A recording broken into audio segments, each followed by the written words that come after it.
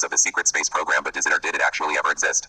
Is it true that while the Apollo space program was trying its best to reach the moon, we already actually had nuclear-powered spacecraft at our disposal, possibly defending the Earth from alien aggression? And were there really any battles in space like the Battle of Vesta, which we will be looking at today? Can't hear. Certainly the U.S. government not dismissing the subject. Indeed, a report ordered by Donald Trump, Secretary of Defense, was made on the subject for the Joint Chiefs of Staff in July 2001. Now the leaked letter covering the matter doesn't prove anything one way or the other, but if it were total nonsense, would anyone bother to consider it? There is a large asteroid named Vesta, one of the billions of asteroids that orbit the Sun in a donut-shaped belt between Mars and Jupiter. Unlike most asteroids, however, Vesta is very large. It is over 300 miles in diameter and oddly bright. It seems to have attracted a lot of attention from extraterrestrials. And it is because of a supposedly peaceful conference held at Vesta in early August of 1979 that a space battle was apparently fought between the Reptoid Collective with their nefarious plans and human astronauts from the secret space program with their alien allies. Let's discuss who was involved.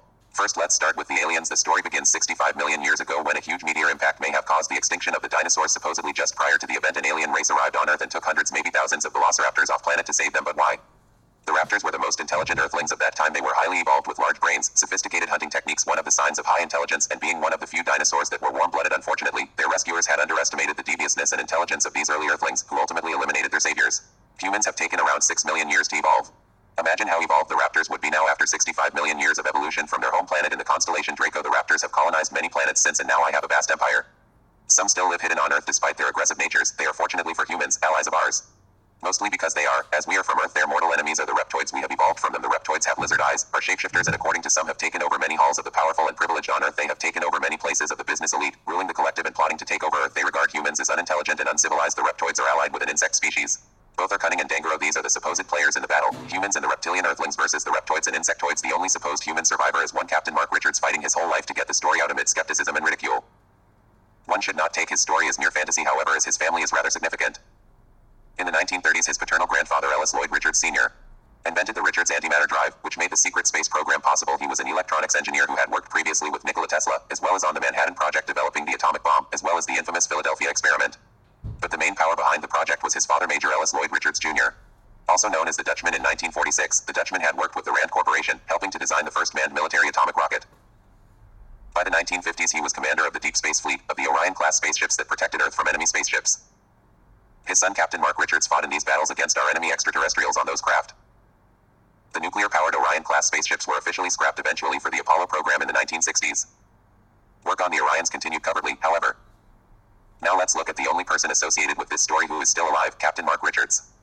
Hello Treaty Conference in an English castle with his father, where he played with juvenile raptors and met Prince Negericonis, the son of the Raptor Empress. The children were taught by other friendly aliens how to travel through dimensional gates. The conference was about the future of the Earth, but unfortunately there were hostile factions there advancing their own agendas. The conference ended badly, with other species demanding the humans should surrender the planet. This experience go down bad made a huge impression on Mark, and he dedicated his life to defending Earth in any way he could. Age 18, he joined the army, and as a lieutenant during the Vietnam War was flying helicopters and assisted with the evacuation of Saigon. The following year, in 1976, he was made around class spaceship, the USS Valkyrie, the heart of the secret space program. Amongst many other missions, Mark headed Project Moondust, a covert operation by the U.S. Air Force, which under the cover of Cold War espionage was actually involved with a retrieval of alien UFO crashes. He flew various ground earthly and alien, and he wanted adventure. He flew a bio-intelligent female spaceship called Minerva. He personally commanded the Orion Cross USS Hornet in the Battle of China Gates, the case aliens who had developed tectonic weapons creating earthquakes, volcanoes, and tsunami to be launched from a secret base in Antarctica. Mark was the hero of many space battles, including of course a battle that was completely unexpected, because in August of 1979 there was always meant to be a peaceful conference on Vesta, but the collectives led by the Reptoids ambushed the base intel position of a quantum ubiquity atomic destabilizer for quad super weapons stored there to attack Earth in a plot to turn humanity into a slave race and plunder the Earth for resources. Mark was on his honeymoon with his first wife. One night he woke up with a nightmare premonition, but something bad was going to happen. The telephone rang. It was his father, Major Richards. Major Richards then contacted Prince Naga Draconis, son of the Empress of the Draconian Empire, who was the science officer on Mark's ship, the Valkyrie. The transcript of their conversation survived in the Major's written report. Readings, most respected and trusted ally, Major Richards, it is so good to hear from you, our trusted friend.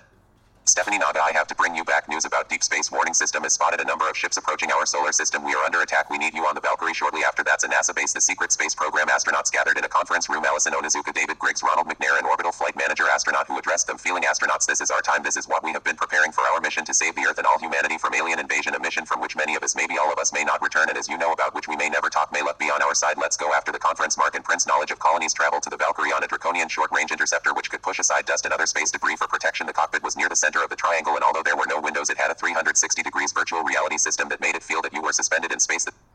Strange experience. The interceptor had an active impulse receptor array that warned of any object of 21 to your way, and as they were approaching the Valkyrie parked in Vesta orbit, the air system confirms the hundreds of high-powered ships were rushing towards the solar system. Mark, now on board the Valkyrie, looked through the observation window, and to his surprise, so not Vista but a cluster of iridescent spheres connected by silvery spokes. Mark and his S*******.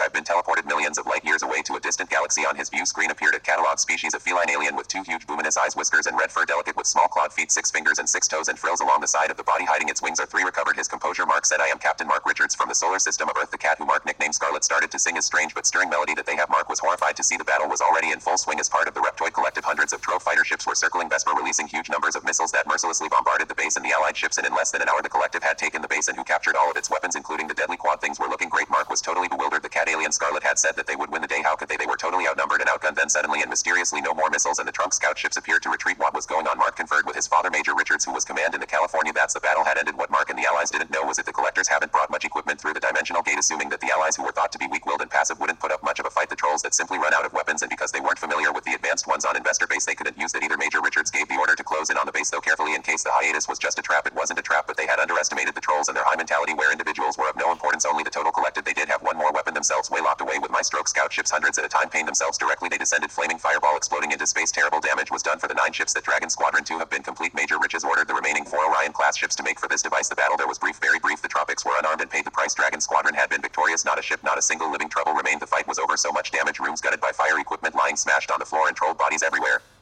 But it wasn't over. A message came in from his father. "Sorry, Mark, but we have to get back to Earth. Something has happened at Dulce Base in New Mexico." And with that they headed back. Mark would not resign from the secret space program. Not until after Dulce Base. Since all this information has been leaked by Mark Richards' wife Joanne, it's not unreasonable to ask whether the story is incredible. Particularly as all of the other humans named in the story have long since died after the Battle of Dulce Base, or as a cause of accidents. But Mark Richards had ended up developing skin cancer in the exact pattern as someone who was exposed to large amounts of radiation as someone would if they were to wear a helmet.